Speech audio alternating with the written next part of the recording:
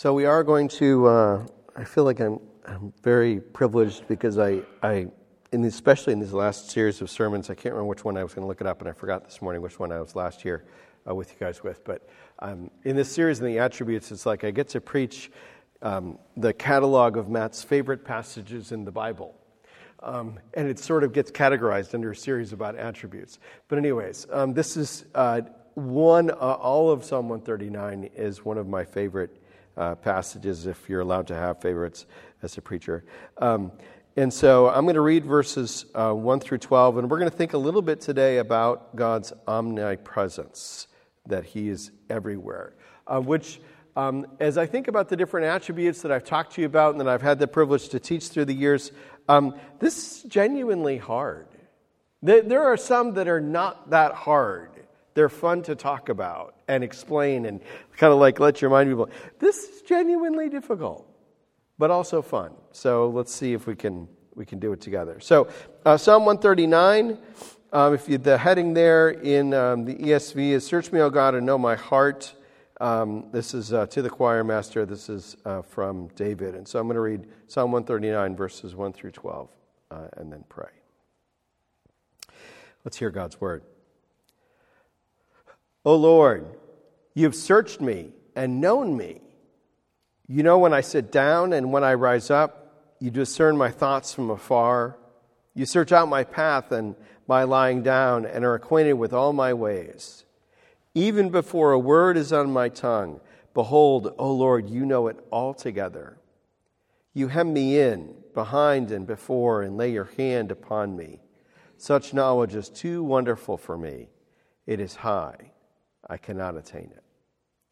Where shall I go from your spirit, or where shall I flee from your presence? If I ascend to heaven, you are there. If I make my bed in Sheol, you are there. If I take the wings of the morning and dwell in the uttermost parts of the sea, even there your hand shall lead me and your right hand shall hold me. If I say, surely the darkness shall cover me and the light about me be night, even the darkness is not dark to you.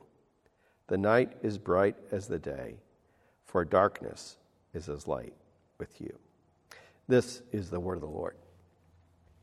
Oh, come on. I keep forgetting to remind you that this is participatory theater. Okay, so I say, this is the word of the Lord, and you say, thanks be to God. Let's pray together.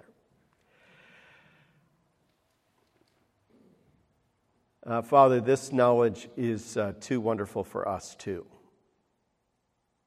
Wonderful enough that my little pea brain can't get around it. So when I face that, I tend to avoid it instead of just taking my smallness and being okay with it and just receiving your bigness.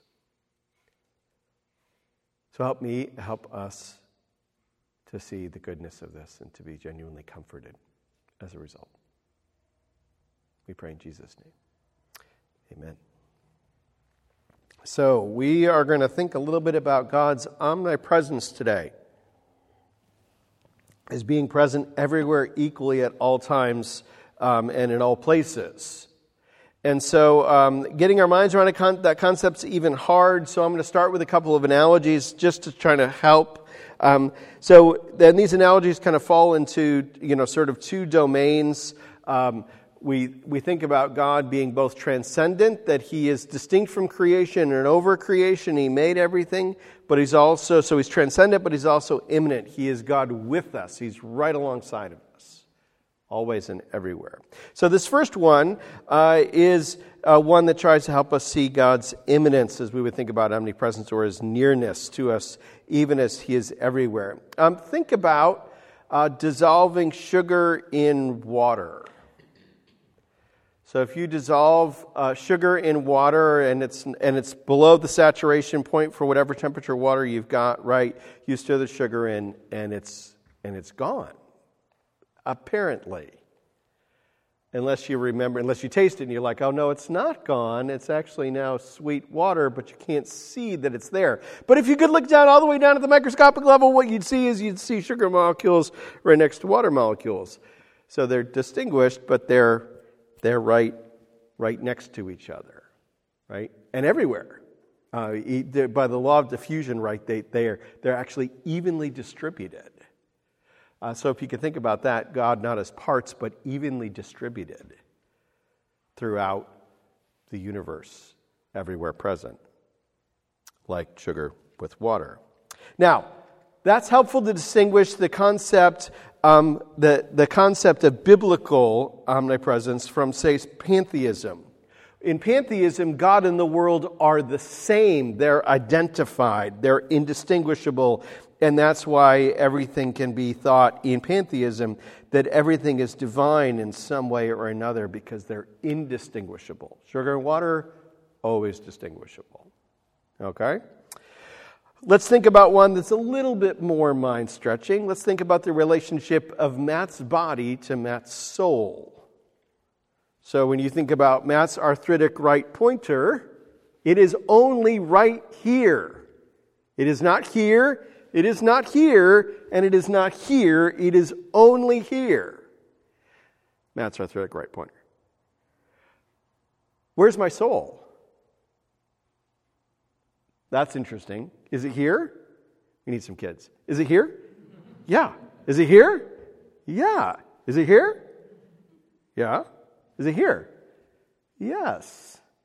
So now we stretched our minds a little bit, where we can have two distinguished things, where one is in one place and the other is everywhere present with. So my pointer is only here, but my soul is wherever I go, at least this side of the grave, wherever I go, my soul goes. It does not extend beyond me. It is always with me, but it is not limited in the space like my arthritic pointer is. Getting closer. Both can exist, and one can exist equally present with the other while still being distinguished. Now, these both illustrate something about God's omnipresence, but not all of it.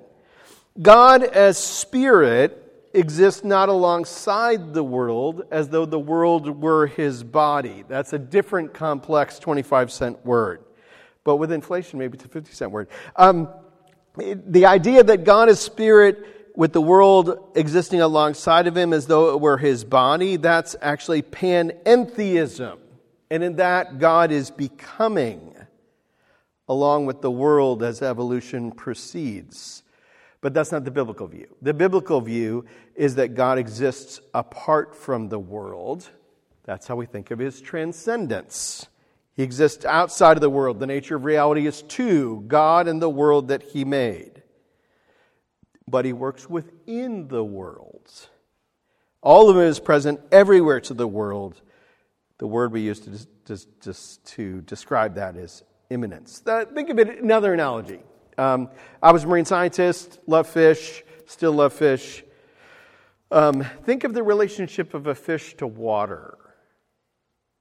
Fish is in water, turns this way, water. Turns this way, water. Turns this way, water. Everywhere. Fish distinct from water. Everywhere fish goes, water, fish not water, water not fish. Weak analogies, but we're trying. We're trying. Okay? God's presence everywhere. Why is this important? It's meant to be a comfort to us, that he is always with us. Not in a generic, but as we're going to see, a rather specific and personal way, that he is with you. And because God is always with you, he has perfect knowledge of you, which is where this text begins, and so it's where we'll begin. So let's enjoy God's knowledge of us. Look with me at verses 1 through 6. This is again a Psalm of David. It's meant to be a believer's refrain for comfort. It starts with the words, O Lord, you. Who is this one who is Lord? This is the Hebrew word for that we pronounce Yahweh. He's the creator of heaven and earth. Okay, the unique creator, right? You, O Lord, you have searched me and known me. Exclamation point. So maybe it should be like, you have searched me and known me. That's the enthusiastic New Yorker coming out. So now when we think about this, at the outset, this is potentially good, or potentially bad. It all depends on your view of God and kind of where you think you and God stand. Because if you've searched me and known me, it's kind of like, there's a lot there, right? And so is that good news to me or is that not good news to me? Right? For David, this was good news. So it has the possibility that this is good news. But you'll have to stay with me to see that. So what's the extent of God being with us, shown by his knowledge? Not knowledge from afar, but knowledge up close. Verse 2, when I sit down and when I rise up, there's a group of pairs in here that are meant to be for everything, but you're just given the end. So when I sit down and when I rise up and everything really between. This is a pair for you always see me. So you know where my body is. Okay, great. You can tell where my body is from the phone in my pocket and doing a GPS tracking, right? Any of you can know where my body is, right? You just have to track me on your phone because my phone's with me and you can track my body as a rough analog, right? At least that's most of us. But this goes further. Not just my body. You discern my thoughts from afar. That's fascinating. Sometimes we wish we could mind read, but I think that we are all wrong. I do not think you would actually want to read someone else's mind. If your brain is as scary as it is inside of my brain, why would you want to know someone else's like that? Okay, so you discern my thoughts from afar. Now, this is very interesting when you get over into the Gospels, particularly, you can write down if you want to look later, Matthew 9:4. There's a scene where a paralytic's brought to Jesus, and Jesus says, your sins are forgiven, take up your mat and walk. And the teachers are in the background, the Pharisees, they're kind of in the background, and they're chewing inside of their heads going, well, this guy. You remember what it says about Jesus? It says, knowing their thoughts. Which is an interesting little... It's a throw-in by Matthew and also in by Luke. Not a throw-in, but it's an important sort of... They're saying to you, the God who discerns thoughts from afar, that's this one who's now incarnate, who's as close as you can be to anybody, right? Transcendence, immanence. You discern my thoughts from afar. This is interesting, verse 3, you search out my path. Kurt Thompson, who's a Christian counselor on the East Coast, says that everybody comes into the world looking for somebody looking for them. Everyone comes into the world looking for somebody looking for them. Because we're made for community and we're made for God. But that's his way of putting it. You search out. You're looking for me. You search out my path. Am I lying down? You're acquainted with all my ways. Sometimes we really wonder, wouldn't it be great if somebody really understood us? Like we feel like we're a complex person, and they even maybe our spouse or a sibling or a best friend, they're just like, man, you just don't get it. I'm trying to communicate it, and you're not getting me. Acquainted with all my ways. Someone really gets you. Even before words on my tongue, verse 4, as I'm emoting, as I'm pondering, as I'm perfecting, while I'm trying to decide whether to be stupid or not stupid, while it's only in my heart, before a word's on my tongue, O Lord, you know it altogether, even the things that I wisely left unsaid. Everyone else knows about the things that I unwisely didn't leave unsaid. But you know even the things that I wisely left unsaid. You know it all together. So then sort of a collection, if you will. You hem me in, you will, from the sides, behind and before. You're all around me.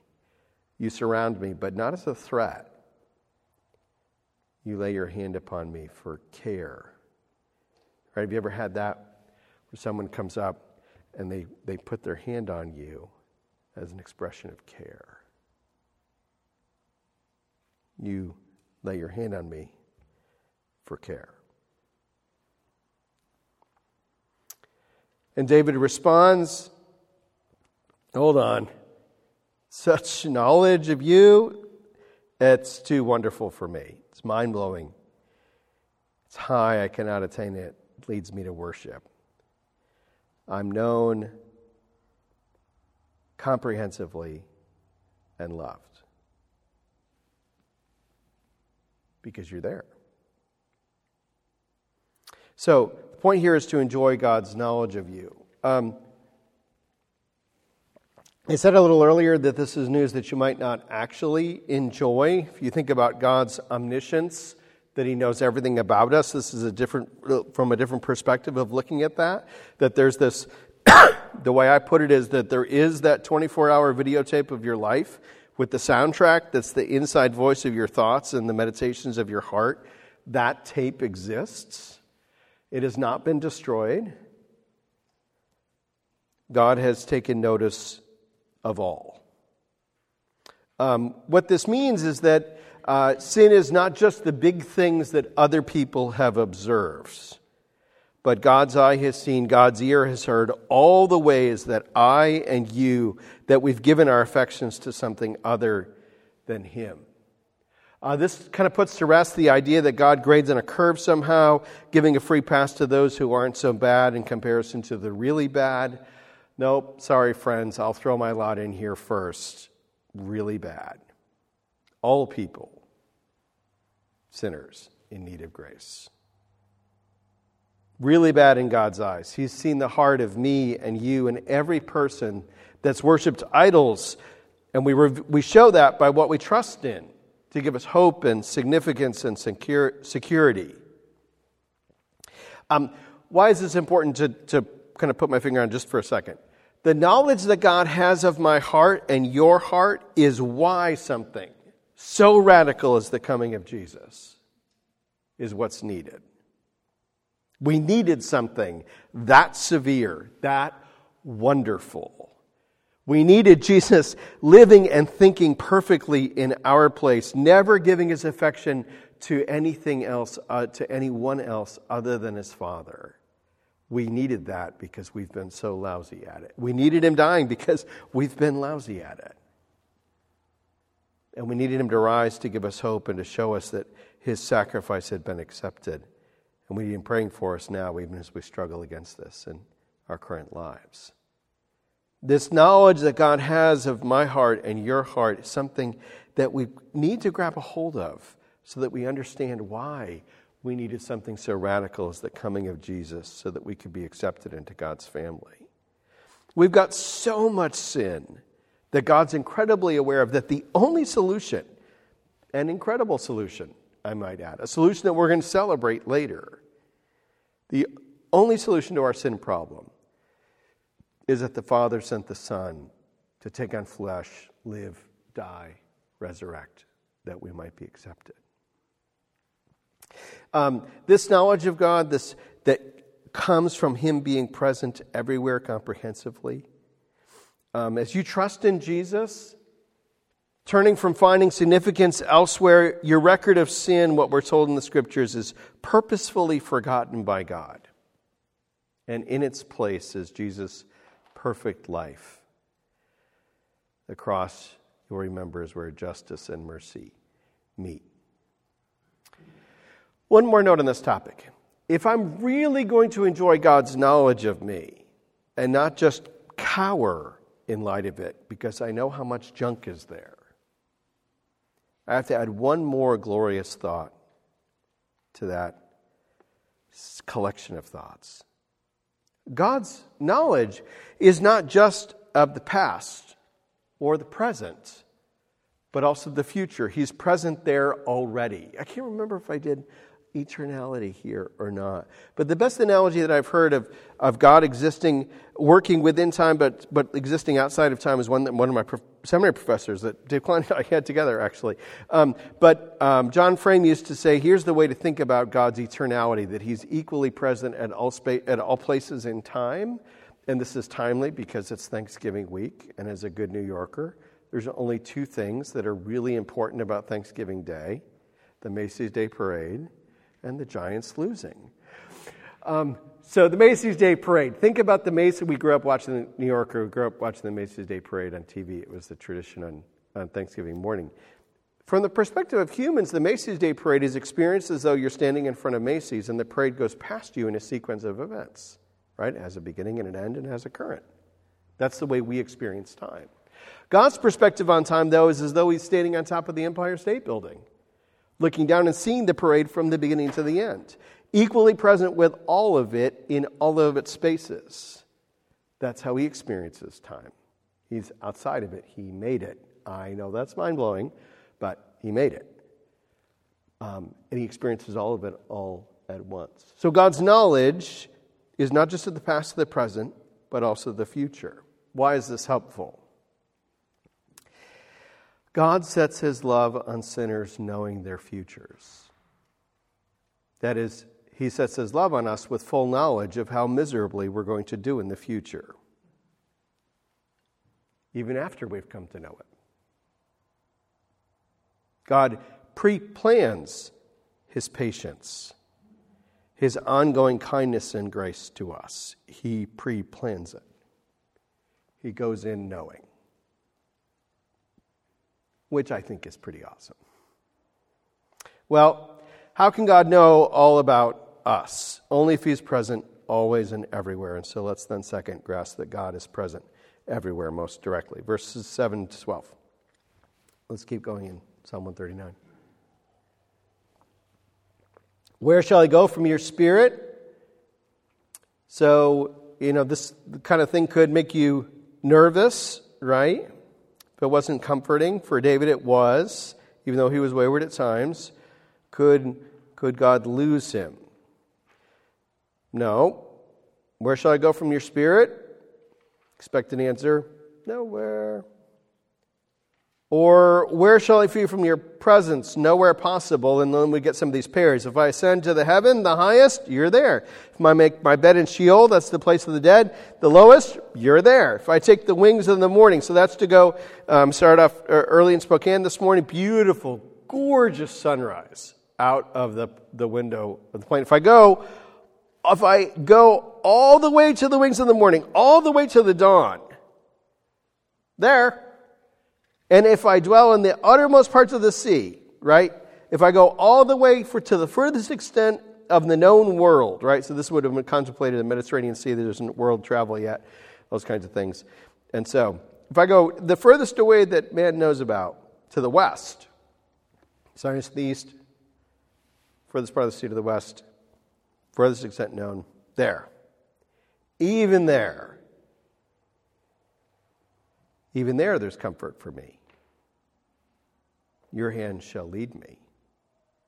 Last week, I would preach this in Maryland, where I do some interim work. And in the Sunday school hour, I was following some folks downstairs to class, and there was a young man in the congregation leading like his, 15 or 16-month-olds with binky in mouth down the stairs. And the small enough that the stairs are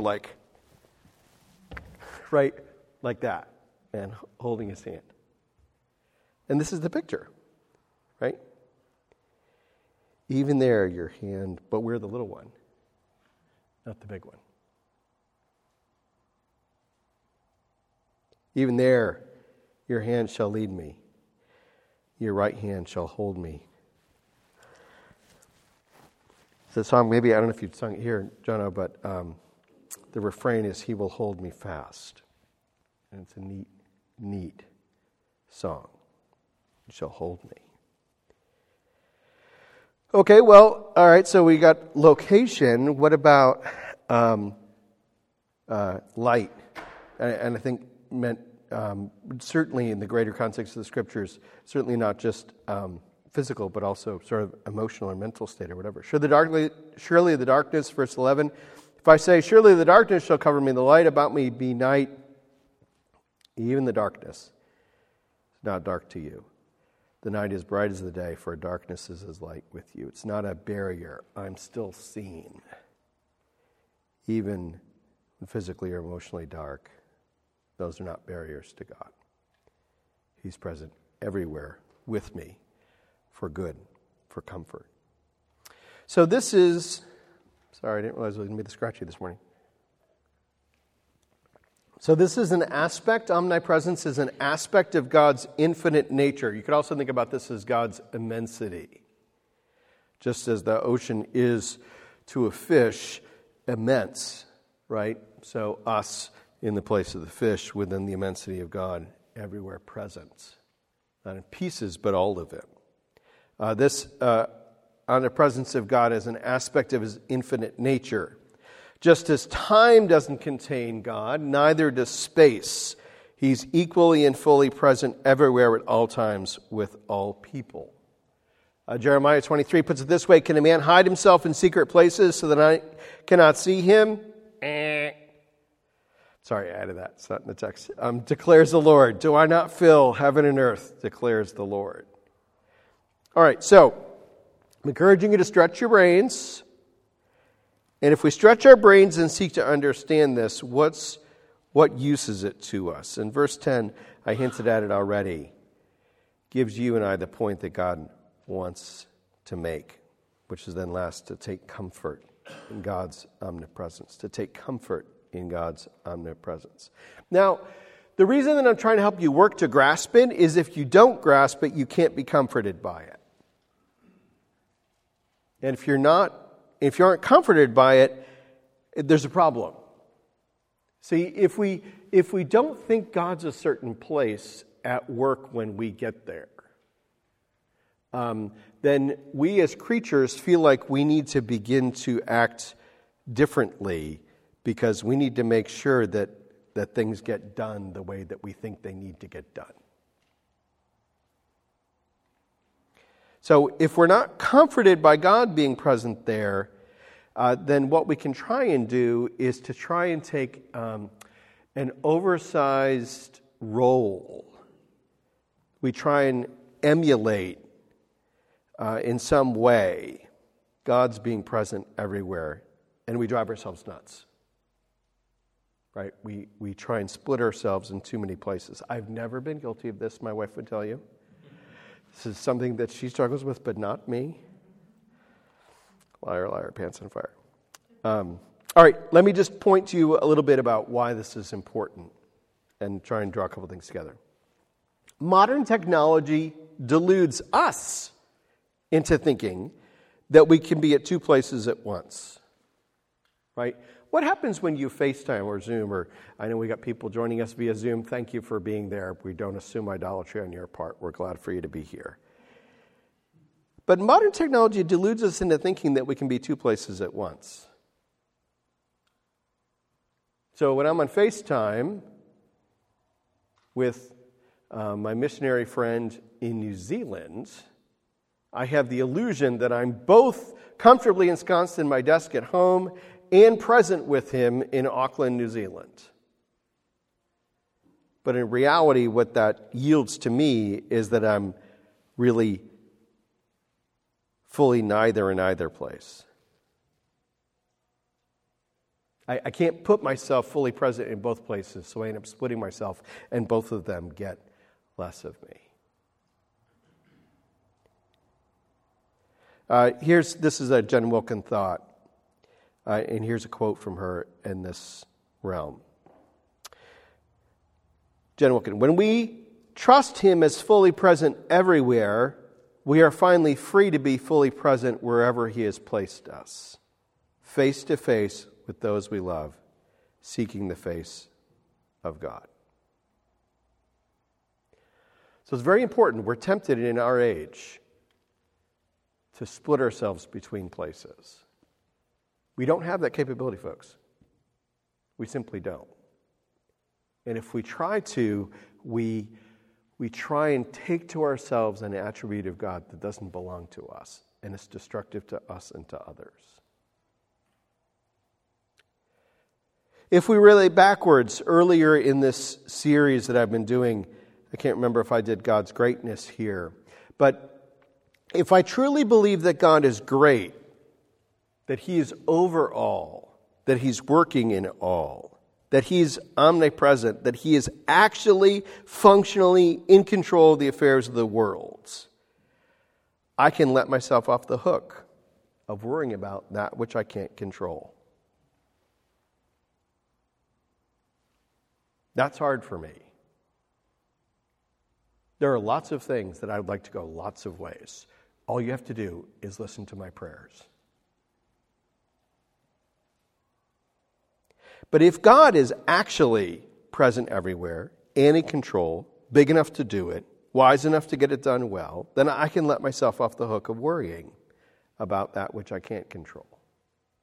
And instead, give my full focus to what is actually in my domain.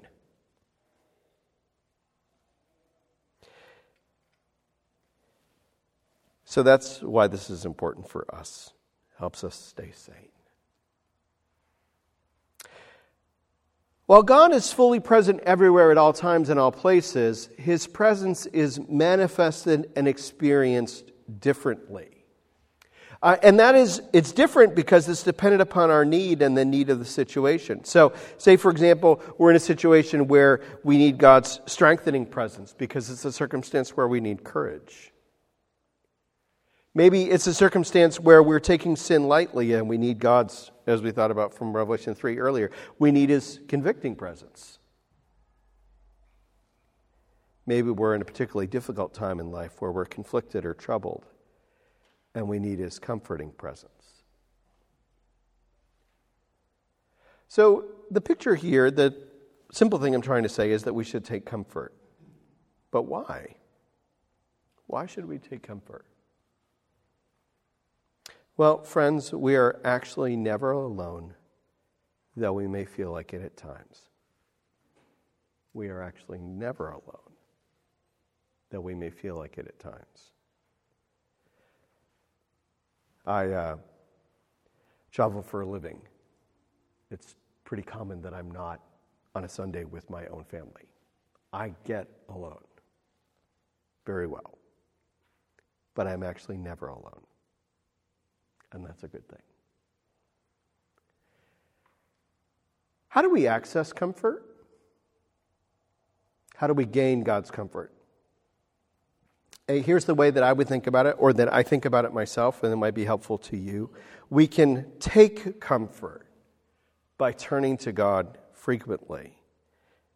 The Puritan Thomas Watson put it this way: thus, we may take a turn with God every day by faith. It is slighting God not to walk with Him. If a king was in our presence, it would be slighting Him to neglect Him and play with the pet. My analogy for this, well put by Watson. Recently, my wife Julian and I drove from Denver to Estes Park, Colorado for a conference. And it's about a 2-hour drive, and if you can imagine, I can't imagine, but if you can imagine for a second, that entire car ride and me not talking to Julianne at all would have been absurd, right? But we can do that with God. We cannot actually go to Him to take comfort via prayer. And so prayer, for this reason, is super important. It's the way that we receive God's comfort. We learn to take God's comfort in His presence via frequent prayer. We've been thinking a little bit about how God manifests His presence. He manifests His presence in a particular way in worship services like these. Services that He's given for our growth and conviction and comfort. God is present wonderfully today, but again, that presence is manifested individually depending on your need.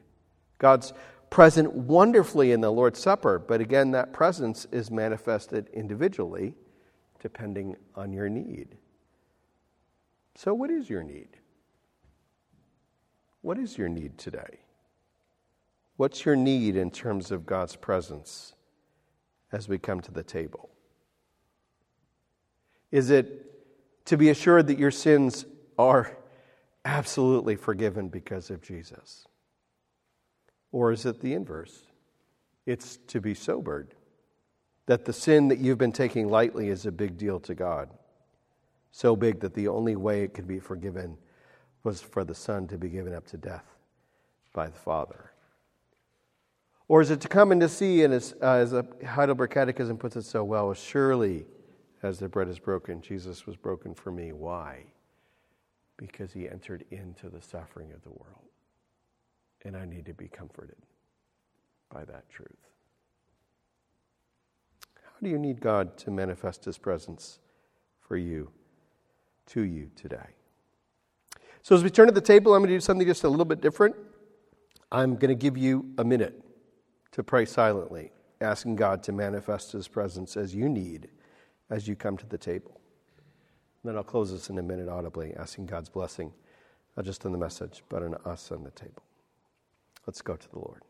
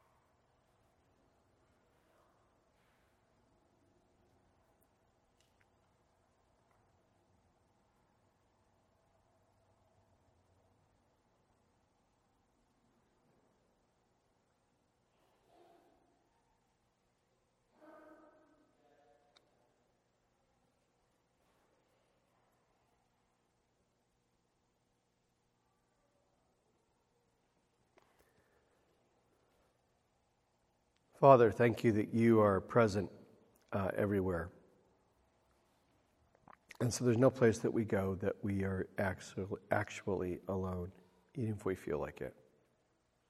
So thank you that you are there with your hand to guide us, to lead us, to comfort us. I pray for myself and for these friends here that we would genuinely take comfort by believing that you're present and turning to you frequently in prayer to receive comfort, whatever our time of need. Even as we come to the table, we pray that Jesus, the sacrifice that you've given for us, would be received by us in the way that we need most today. And that, Holy Spirit, you would do that you'd minister to us truly. We pray in Jesus' name. Amen.